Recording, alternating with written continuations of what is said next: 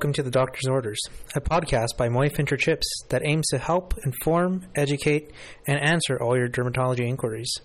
I'm your host, Joshua Yin, and on today's episode, we will be going over what patients need to know about Mohs surgery.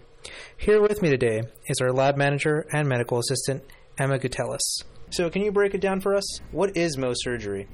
Definitely. So basically what it is you come into our office, we schedule you as one of our first appointments of the day. We don't know how long it's going to take, so that's why we like to get started early. And basically the doctor is going to numb the area, very similar to what you did for the biopsy.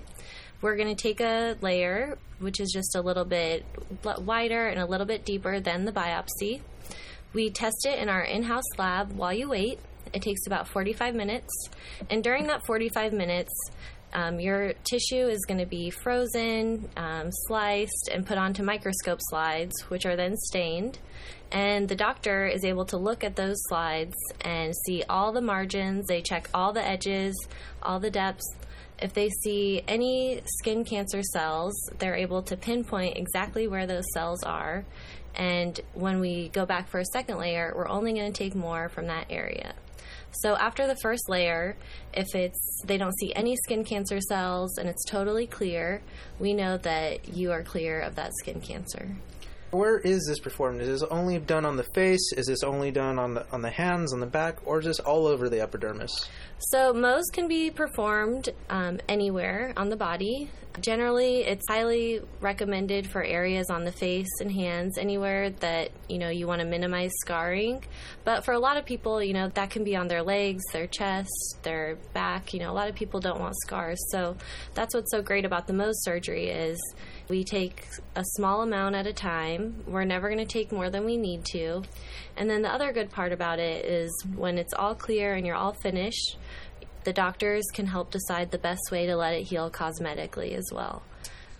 Because of the way the surgery is set up, it's very minimal or it's very unlikely. Right. And we do have other treatments here at Moy-Fincher-Chipps, DNA EGF creams. And we have a couple other ointments, and we also have a regimen that's customized, right? Right, definitely. So that's one thing that we always like to reassure patients. So, after your surgery.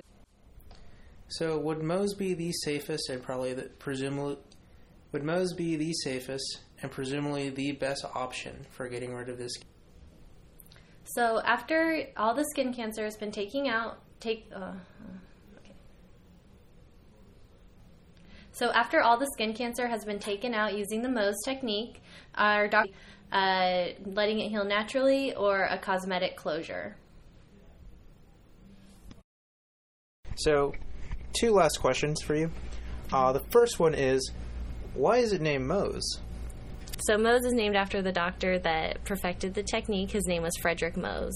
So this is his surgery. I never would have guessed. I always thought it stood for something, but now we know. Nope. And the second question is, if any of our listeners back at home are really interested in setting up an appointment, what is the best way to contact or get in touch with Moy-Fincher-Chipps?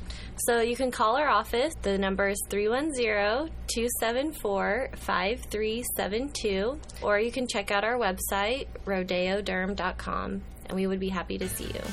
That's all for today's episode of The Doctor's Orders.